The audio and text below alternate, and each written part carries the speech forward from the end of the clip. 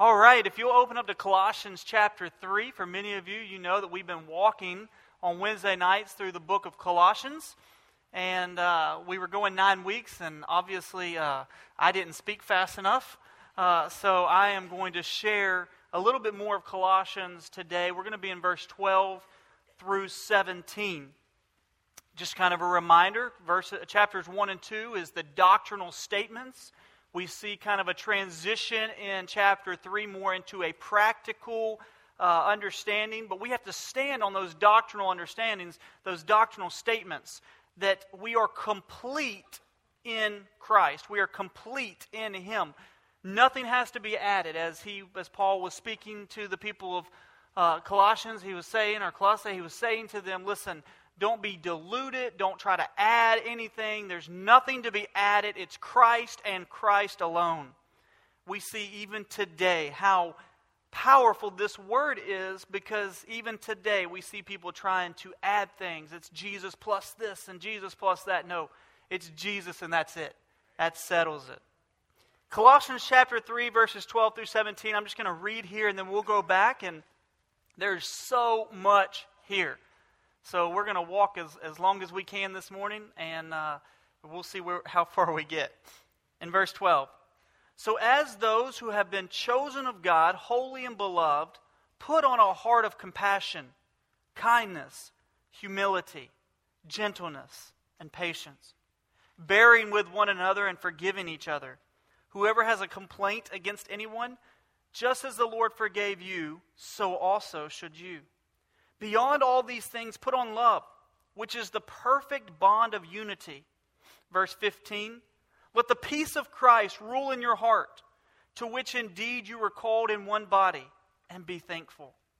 Let the word of Christ richly dwell within you, with all wisdom, teaching, and admonishing one another with psalms and hymns and spiritual songs, singing with thankfulness in your hearts to God. Whatever you do in word or deed, do all in the name of the Lord Jesus, giving thanks through Him to God the Father. So we're going to start this morning in verses 12, 13, and 14. We see the continuation of what it looks like to put on the new self. If you go back just a few verses, you see Paul say, hey, take off the old self, put on the new self. And in verse 10 of Colossians 3, I want you to be reminded of this. It says that you are to put on the new self, who is being renewed to a true knowledge according to the image of the one who created him. So the new self is in the image of Christ, or in the image of God. And so then we see also in Ephesians chapter 4, verse 24, I want to just kind of remind you so you'll remember this. It says, and put on the new self, which is in the likeness of God, and has been created in righteousness and holiness of the truth. So let's just kind of recap for just 1 second and just remember that when we put on the new self, one, we can't do it without the Holy Spirit through us. But the new self is going to be the attributes. We're going to see the attributes of God. Why? Because it's in the likeness of God. So when we place on the new self and we see these attributes, they're going to reflect Christ. So let's look at some of these attributes that we see here. It says, put on a heart of compassion. Now the word put on or clothe means to clothe yourself, to place on as if you were placing on a jacket. The word compassion means mercy. If you're looking in the New King James, it actually, I think, uses the word there of mercy.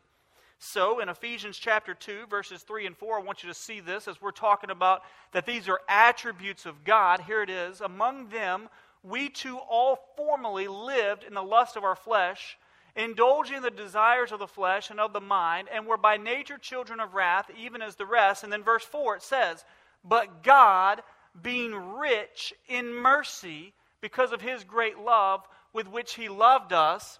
In verse 5, it says that He transformed us from death to life, that He gave us life. It says, even when we were dead in our transgressions, He made us alive together in Christ. So we see that when we place on the new self, compassion or mercy is an attribute of God. One of my favorite verses, and the Lord has allowed me to share it in almost every message of Colossians, is Romans 5:8. We see the mercy of God there. But God demonstrates His own love towards us, that while we were sinners, Christ died for us. We see that mercy. And so God is calling us to put on mercy and compassion. We can't do that without Christ in us, the hope of glory, which is what we see in Colossians chapter 2. Now in Matthew 25, 34 through 40, and we won't read that today, but I'm just going to share it to you, we see that Jesus says, what you do for the least of these, you do for me. He says, hey, when I was hungry, you fed me, and when I was thirsty, you gave me drink. And so I want you to see that God gives us a command to show mercy. But that mercy and compassion can only come forth when we're placing on the new self, which is in the likeness of God. The second one I want you to see, we're going to skip kindness for a second, and we're going to go to humility. Humility. When you look up the word humility in the Greek, it means without arrogance, or it means humility. I think that we all understand that. Now we see that attribute in Jesus in Philippians chapter 2, 5 through 8. Many of y'all have this memorized. It says, have this attitude in yourself, which was also in Christ Jesus, who although He existed in the form of God, did not regard equality with God a thing to be grasped. But He emptied Himself, taking the form of a bondservant and being made in the likeness of men. Being found in appearance as a man, here it is, He humbled Himself by becoming obedient to the point of death, even death on the cross. We see the humility, the attribute of Jesus here in Philippians 2. But He also commands us in Matthew 23, verse 12, He says this, whoever exalts himself shall be humbled, and he who humbles himself shall be exalted. So, we see this attribute of Christ, that as we put on the new self, we walk in humility. Now, I'll just be honest with you, humility is not something that naturally comes forth from us, right? I've seen so many people in this culture that are trying to get ahead, that are always pushing themselves up, trying to let people see who they are, even in the Christian realm, people trying to get ahead. I heard a pastor one time tell me that he was the greatest thing for the church today. And I was like, whoo, I need to pray for you. The attribute that we see here is humility, that we empty ourselves and we realize, hey, without Christ we're nothing. But with Him, by the blood of the Lamb, we've been redeemed. The next three attributes I want to kind of group together for time's sake. There's a lot here. But kindness, gentleness, and patience. The reason I want to group these together is because all three of these are fruit of the Spirit. Right? Now we know that fruit of the Spirit only comes forth when the Spirit of God is coming forth through us. We cannot create the fruit of the Spirit on our own power. The only way that we see kindness and patience and gentleness to come forth from our life is when we are yielded to the King.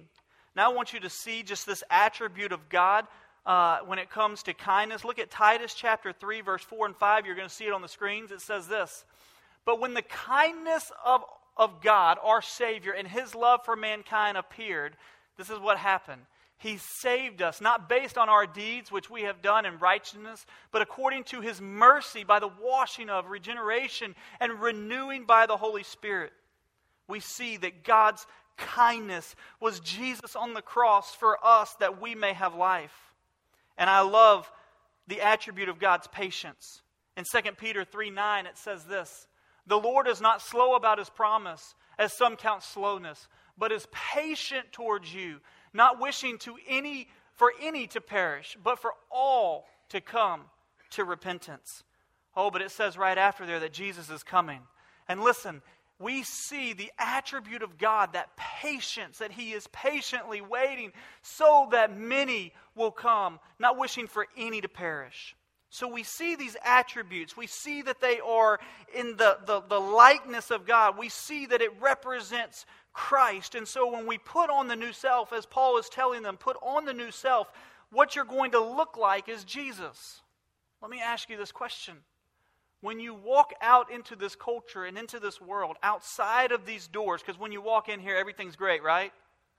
No, it's not really great, but sometimes we just smile and keep going because we want to look like everything's going well. But when we're walking out, and even when we're in here, the question is, do people see Jesus in you? Do they see the new self, or do they see the old self? Do they see Christ? Hey, let's just be honest. For those who never come to know Christ as their Lord and Savior, you're as close as they're going to see until that judgment day. Do they see Jesus Christ in you? Listen, we know in 2 Corinthians chapter 5 that God's called us to be His ambassadors, and so He's called us to go make an appeal. How are we making that appeal to people? We're making that appeal because our life has been radically changed.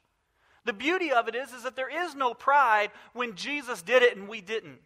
There's no pride. It's all humility when we realize that who we are today, we never could have done on our own.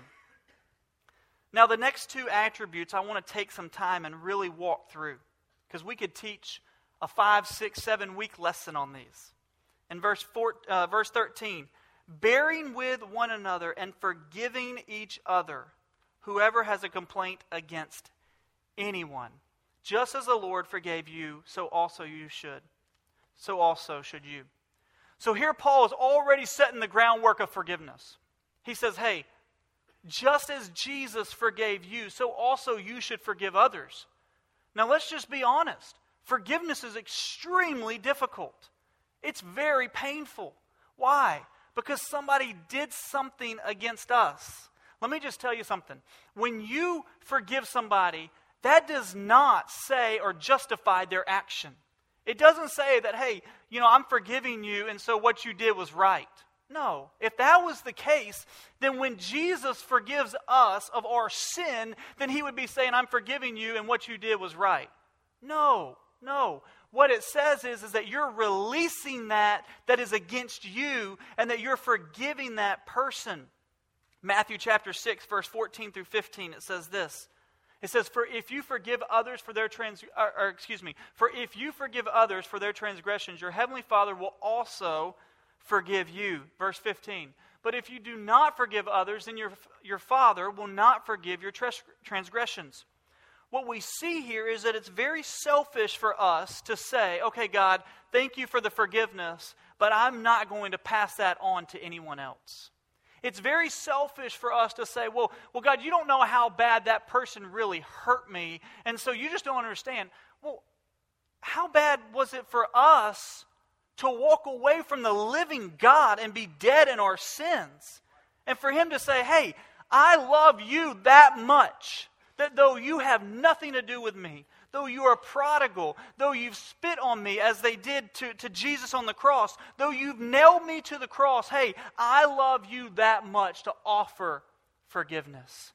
I love you that much. So when the evil one puts in our minds, well, God doesn't know how bad that person hurt me, or this is so much bigger than that, we got to go back to the cross. Why does Paul say in verse 13, just as the Lord forgave you? He's taking them back to the cross. He's saying, hey, what you did towards Christ was so much greater than anybody could do towards you, and so therefore, forgive.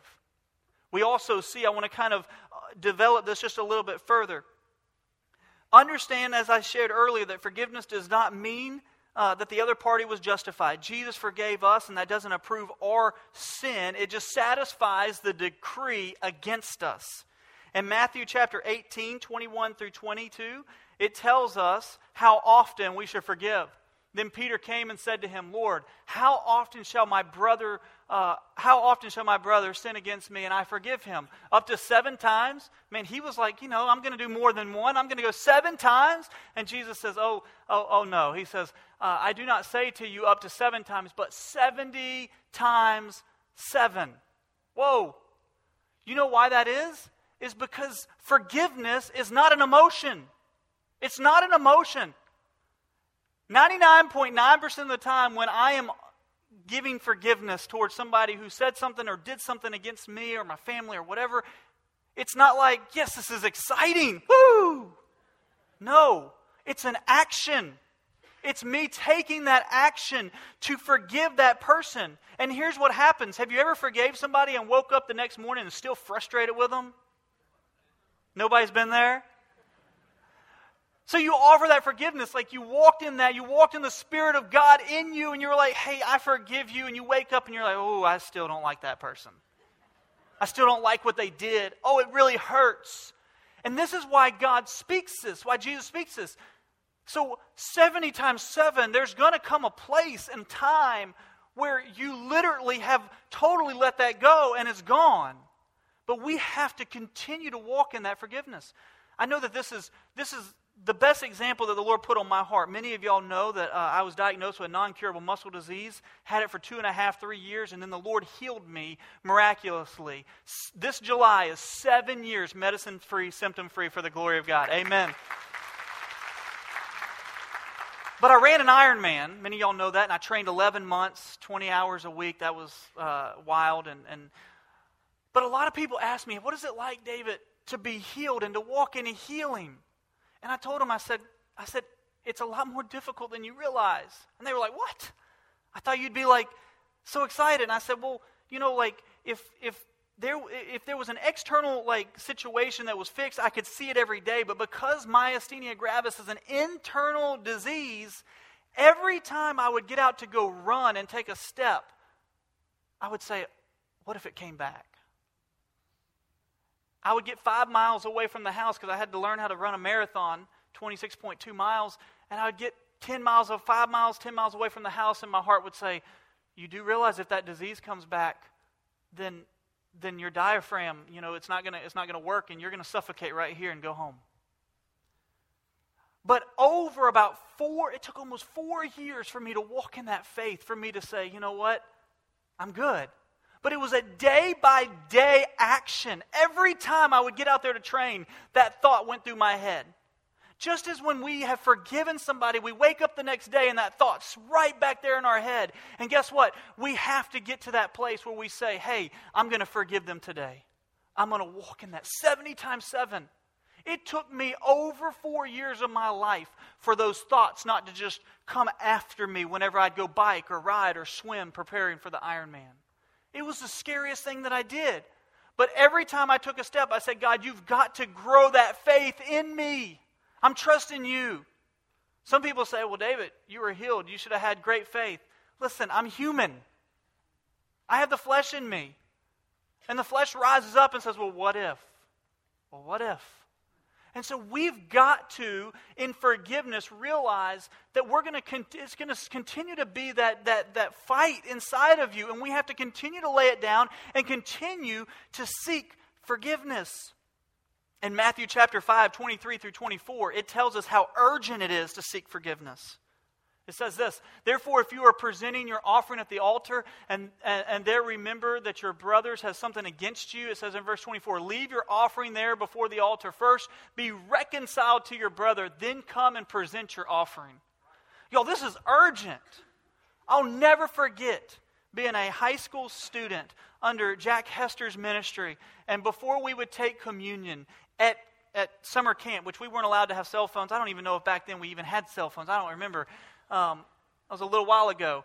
But he would tell us, listen, before you take communion and before we go any further, if there is something between you and a brother in Christ, go deal with it now, because this is urgent.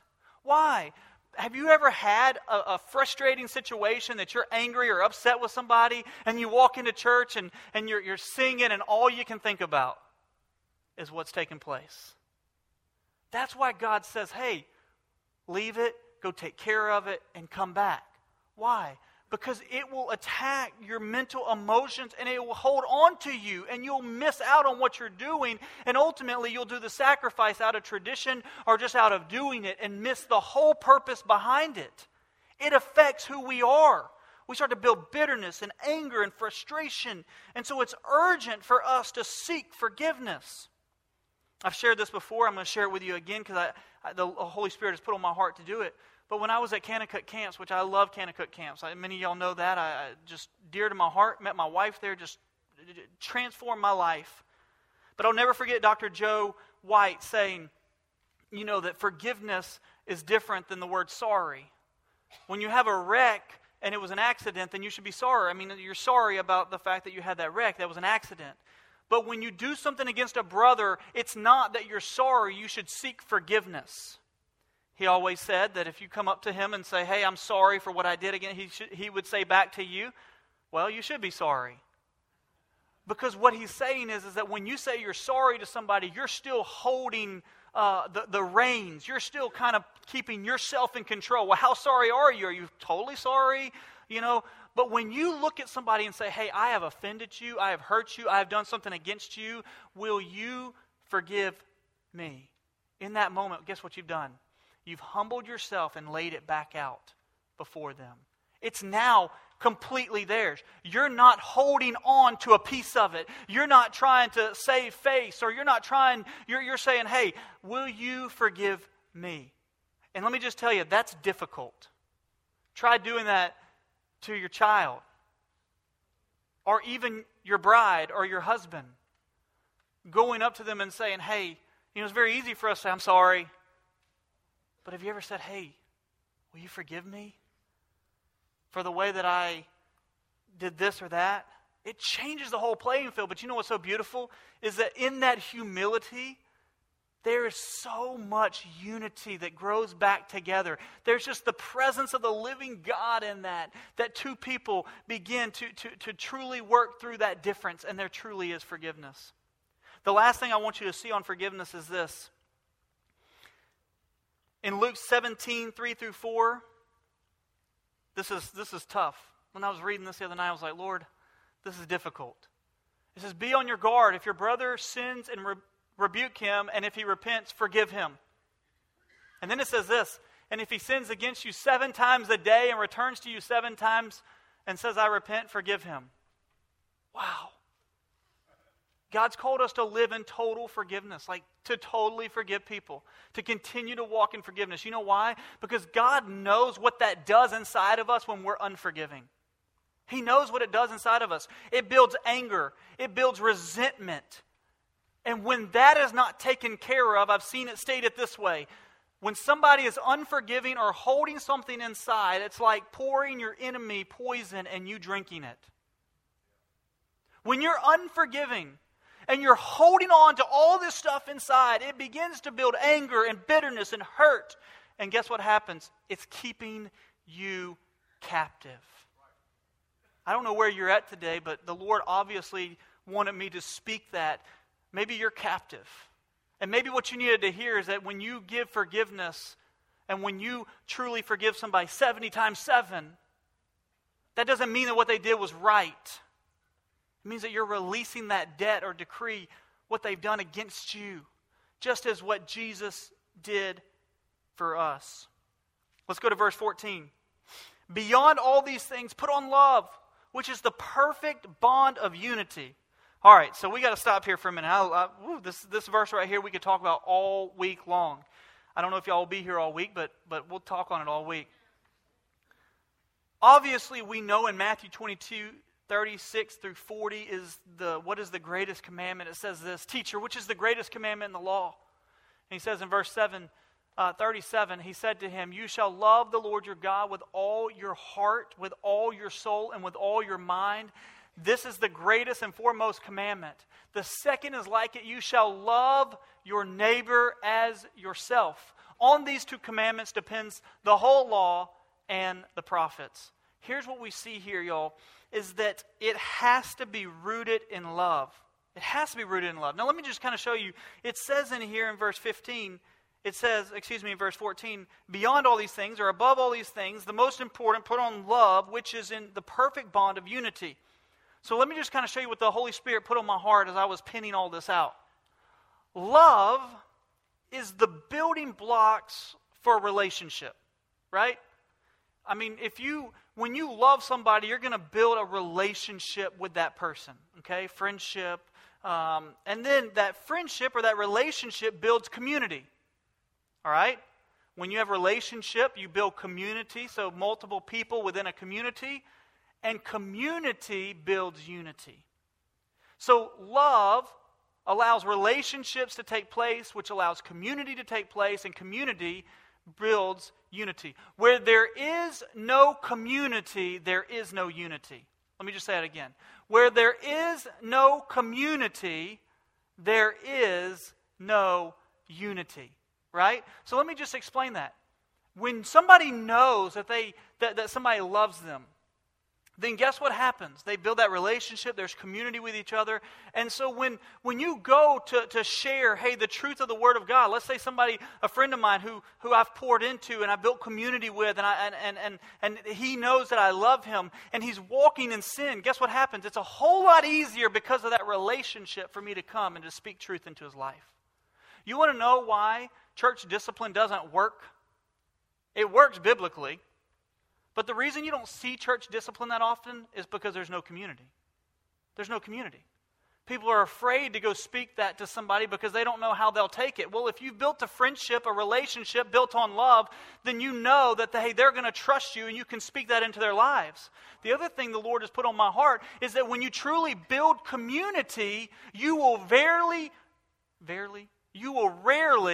see church discipline. Rarely. Why? Because when that community comes together and somebody starts to walk, they don't get 10, 15 feet steps away into sin. As soon as they see that, the love of the community comes around and the person is pointed back to the truth.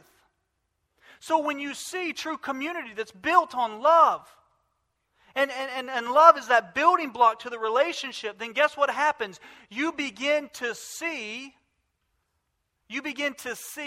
true community, and you begin to see that people are able to speak truth into people's lives. How much easier is it, and you may disagree with me, but I think it's a whole lot easier to go and to offer forgiveness when you know that you're in community with somebody because of the love that's there between the two of you. It's a whole lot easier. There's been people in my life where maybe I did something just not thinking, and I went to seek forgiveness to them.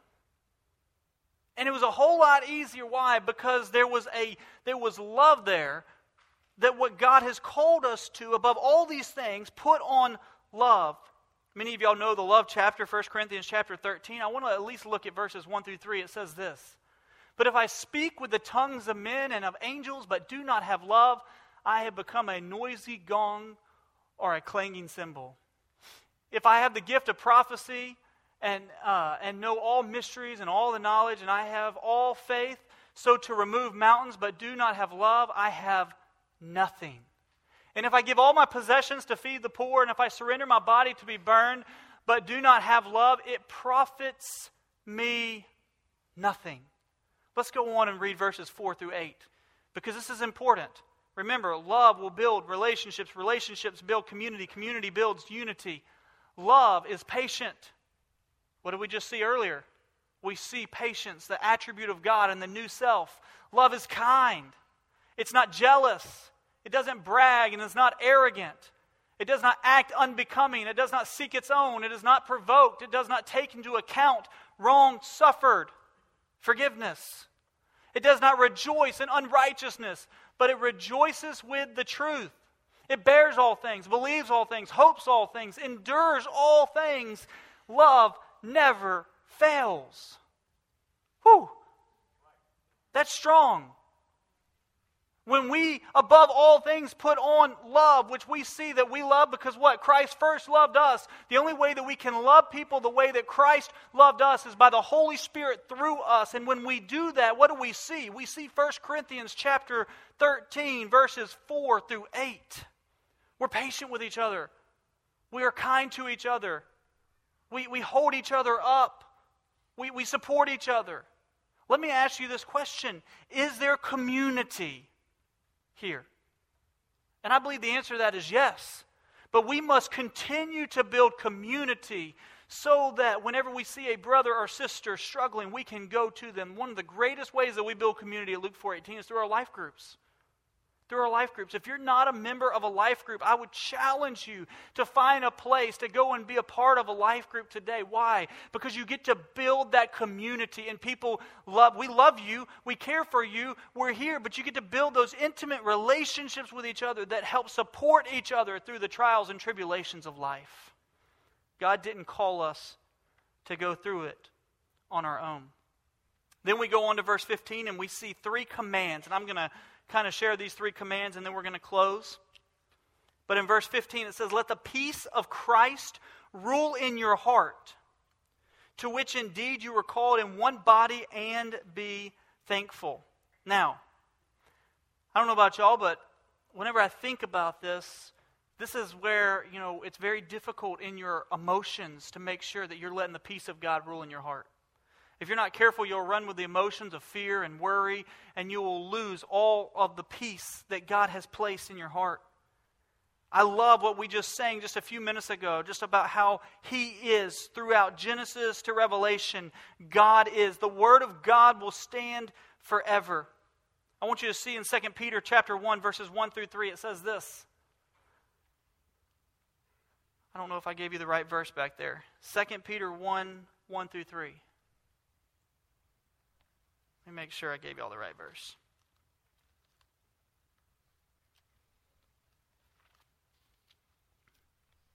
Yes, start with 2 actually.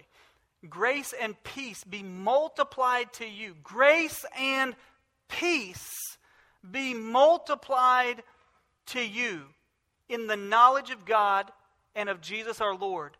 Seeing that His divine power, now why do we have peace? Here's why we have peace. Seeing that His divine power has granted to us everything pertaining to life and godliness through the true knowledge of Him who called us by His own glory and excellence. So here we see that we have peace. Why? Because He's given us everything that we need in life. He's given us everything that we need. So when do we lose our peace? We lose our peace when our eyes get taken off of the one who's given us everything that we need. All of a sudden our eyes get on our circumstances, our situations, and we start to think, how is God going to come through? Lord, let me give you all my plans. I know how to fix this. Here's what we need to do, God. And we start to kind of take our eyes off of the author and the perfecter of our faith, the one who's given us everything that we need pertaining to life and godliness, and we say, God, I got this. Isn't it interesting that usually the time that we say, God, I got this, is whenever we really don't know what to do. We're trying to figure it out, and we just don't like sitting there looking at all the waves and the winds, and all of a sudden, as we see Peter walking on water, and he turns his eyes and he sees the waves and the winds, the next thing you know, he starts to sink because he took his eyes off of Jesus. Listen, God gives us peace because He's given us everything that we need. Some of you today need to hold on to that promise. He's given you everything that you need for life and godliness. And so we don't have to sit there and fret. We don't have to worry. We can sit there and have peace. Let the peace of God rule in your heart. But let me just go a little bit further. We have peace knowing that nothing can take us away from God. God says that He gives us everything that we need for life and godliness. We have peace knowing that nothing can take us away from God. Romans 8:38 and 39 says this. For I am convinced that neither death, nor life, nor angels, nor principalities, nor things present, nor things to come, nor powers, nor height, nor depth, nor any other created things will be able to separate us from the love of God which is in Christ Jesus our Lord. We have peace because nothing can take us away from God. The question is this: do you believe and trust the Word of God? Do you believe that the Word of God is true? Do you believe that what God says will stand? Can I just tell you that it's stood for over 2,000 plus years? Oh yeah. We go back into the Scriptures and we see that they're trying to stop the gospel. We see them worshiping all these false gods. I mean, how many people even heard of Baal today, unless you're in a church and they're teaching on prophets or the things of old? I mean, we don't even hear about Asheroth and Baal, and we don't hear about all these Greek and Roman gods anymore unless you're studying history. Why? Because they failed. But the Word of God that was being preached, I mean, even when Paul said, hey, let me just tell you about the unknown God over here. Oh, it's Jesus. It's Jesus. They tried 2,000 years ago to stop this, but it continued forth. Why? Because the Word of God will not fail. It will not. It will stand forever. Ever. And let me just tell you something. If the world goes 2,000 more years, which I highly doubt, but I won't be there to know, but if the world goes 2,000 more years, let me just tell you, this will still be there. It'll still be there. Because the Word of God will not fail. One of the most beautiful things for me is people say, David, how do you know that the Word of God is absolute truth? One of the reasons I know is because every promise that God made in the Word of God is still true today. The fact that it's still here when everybody has done everything they can to silence it, The evil one has come after the Word of God, backwards and forwards. And let me just tell you, he can't. The Word of God says it. And it's going to stand. So do we have peace knowing that nothing can take us away from God? Do we have peace knowing that everything that we need for life and godliness? In Matthew chapter 7, verse 24 through 27, you see this understanding of somebody building a house on shifting sand, or somebody building their house on the rock. And I want you to see these first few words. It says, therefore, everyone who hears these words of mine, and act on them, make them be compared to a wise man who built his house on the rock. The reason I want you to stop there and see that, therefore, everyone who hears these words of mine, that's important, because the next command that he gives them is to let the word of Christ dwell within you. He says that if you hear these words, you act upon these words, then what happens? He says you're building your house on the rock. So in verse 24, let's go to verse 25 there. It says, and the rain fell, the floods came, and the wind blew and slammed against the house, and yet it did not fall, for it had been founded, what? On the rock. It didn't say that the rains and winds wouldn't come. It didn't say you build your house on the rock and you'll have no issues. It didn't say build your house on the solid rock of Jesus and don't worry, the winds are going to come, but around your house it's just going to stop. No. It says the winds, that they will come. Go back to verse 25. It says that the winds, that they, not only will they come, but the winds blew and slammed against the house. Let me ask you this. Do you have peace when the storm comes? The only way that you have peace is if you've built your house on the solid rock of Jesus Christ. But let me just tell you, because of the emotions of the wind and the rain that comes against the house, it's very easy for us to forget that our foundation is the solid rock of Jesus. And so the evil one will come and say, do you hear the wind? You know, in some storms you can see the walls going in and out. Do you hear the wind? Do you hear the rain? Do you realize this house is about to fall down on top of you? And sometimes we'll forget to go back to this, knowing that we've built it on the foundation of the solid rock of Jesus, and we'll start to say, oh my, what do I need to do? And Jesus is saying, have peace. Have peace. In the midst of the storm, in the midst of the trial, in the midst of the circumstances and the tribulations. Why? Because I will never leave you nor forsake you. And the foundation that you built the house upon, it will not fail. So let me ask you this question. What circumstances are you going through? I don't know all the pains and tribulations that they were going through in Colossae, but I do know this. Paul was saying, hey, it's gonna come. Things are gonna come. But listen, you've got to trust and have peace in Christ. Why? Because He will never fail you. The only time that we have fear and worry come through our lives is when our eyes are off of the Prince of Peace. And so maybe today, whatever circumstances, situations you're going through, maybe you need to turn your eyes back to the Prince of Peace. In Philippians chapter 4, 6 through 7, it says this. It says, be anxious for nothing, but in everything by prayer and supplications, with thanksgiving, let your requests be made known to God. And it says, and the peace of God, which surpasses all comprehension. Listen, when those waves are coming and those winds are coming and it's beating against the house, your mind's saying, okay, I don't get it. I don't get it. The house to my left just fell. The house to my right just fell. But for some reason, this house is still standing. It's beyond all comprehension. It will guard your heart. Why? Because the emotions of the wind and the wave are coming. But when we seek the Lord and put our eyes on Him and cry out to God, what happens? We have peace that surpasses all understanding. And can I give you one side note? I got really excited with this. One other thing I want you to just know about peace is that there's an aspect that God will use to defeat, to annihilate, to crush Satan in the end. It says in Romans 16:20, it says, the God of peace will soon crush Satan under your feet. The grace of our Lord Jesus be with you. It says the God of peace will soon crush Satan. Whew, I don't know, I had to share that with you at the end of there. We got to hold on to this, y'all. We got to keep our eyes. The culture's only going to get worse. The trials are only going to get more painful. It's only going to continue to degrade. Why? Because they're never going to be satisfied. Sin will never satisfy the culture, so they'll keep pushing it. And the last thing that they want to hear is the truth, because they like the darkness. Because they don't want to have to deal with their darkness. And so it's going to get tougher, it's going to get more painful, but we got to keep our eyes on Jesus, the author, the perfecter of our faith. And the beautiful thing is that it says that we will have peace. The foundation's set, it cannot be changed. In verse 16, let the word of Christ richly dwell within you, with all wisdom, teaching, and admonishing one another.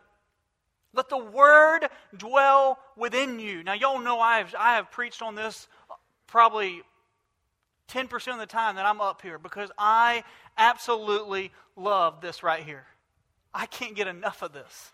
One of my favorite things to do is to study this. And it's not because of my job, it's because I love it. Psalms 119:11, one of the first verses that I ever memorized was that I've hidden your word, or I've treasured your word in my heart, that I will not sin against you. One of the very first words. Jeremiah 15:16 says this, your words were found and I ate them, and your words became for me a joy and a delight of my heart, for I have been called by your name, O Lord God of hosts. Let me go back for a second. How do you have peace? You keep your eyes on Jesus, the author, the perfecter of our faith. But how do we get to know Jesus? By letting the Word of God richly dwell within us. If we're not getting in this, and you say, I don't have peace, it's like that bumper sticker. No, N-O, Jesus, no, N-O, peace. But if you K-N-O-W, you know Jesus, then you K-N-O-W, peace. You know peace. Do you know Him? Is this the delight of your heart? Do you realize how important this is? Listen, the culture is going to continue to get worse, but this will stand forever. I'm going to hold on to the one thing that doesn't change with the culture. I'm going to stand up here, and this is what I believe, 100%.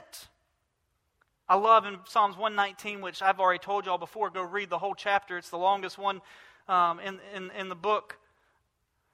But I love and I picked out a different portion of it for you today. It says this in verse 33 through 40. It says, teach me, O Lord, the way of your statutes, and I shall observe it to the end. Give me understanding that I may observe your law, or the word of God, and keep it with all my heart. Make me walk in the path of your commandments. Make me walk in the path of your word, for I delight in it. Incline my heart to your testimony, and not to dishonest gain. Turn away my eyes from looking at vanity, and revive me in your ways. Establish your word to your servant as that which produces reverence for you. Turn away my reproach, which I dread, for your ordinances, your word, they are good. And in verse 40 it says, behold, I long for your precepts, the word of God. Revive me through your righteousness. Let me ask you this question. Paul gives this command to them. Let the word of God richly dwell within you. Is this in you? Is it in you? Do you wake up and say, God, I want to get in your word? We've got to see that this is life or death. And then he says also to teach and admonish. Admonish means to instruct or to warn. 2 Timothy chapter 3:16, one of my favorite verses, says, all Scripture is inspired or God-breathed and profitable for teaching, for reproof, for correction, for training in righteousness. And the most interesting thing about this is that it goes back to that unity. Listen, it's a whole lot easier to teach when you have relationship. That's the reason why I believe that all pastors who are called to be a pastor should be relational. It should be in their heart for them to have a relational desire to get to know the sheep and not just be up here in the pulpit, but to be in the ditch with them, running together with them. Because when you're with people, they're going to hear. Why? Because of the unity, because of your love for them, they're going to hear the word of Christ that dwells deeply within us as we speak it out. And so for us to speak the truth and for you to hear that and for there to be even a rebuke either from me or from you or continue, for us to continue in that unity, we must have that relationship. And that's the reason why I believe all pastors should be relational.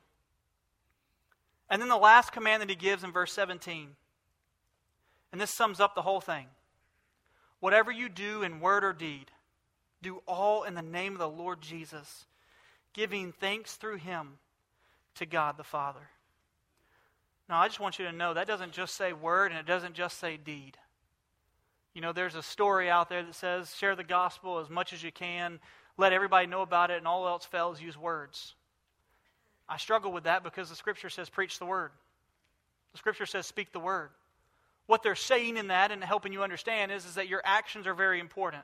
But this Scripture right here tells us that it's our word and our action. James, the book of James, tells us that we must be doers of the word, not just hearers only. Listen, everything that we do, everything that comes forth from our mouth and every action of our life should represent what? The new self, which is in the image of who? Jesus.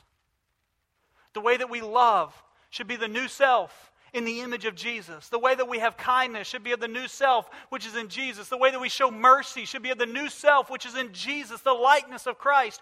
And so whatever we say and do should be in representation of the one who has transformed and saved our life. It doesn't say on Sunday mornings. It doesn't say on Wednesday nights. It says whatever you do, in all that you do, do it all in the name of the Lord Jesus. Everything that we do. So let me walk through those 3 commands and let's pray. Those 3 commands. Let the peace of God, your eyes have to be on Jesus. Let the word richly dwell within you. You have to find the word. You must fall in love with this thing and put it in your heart. And all that you say and do for the name of Jesus, for His name to be glorified.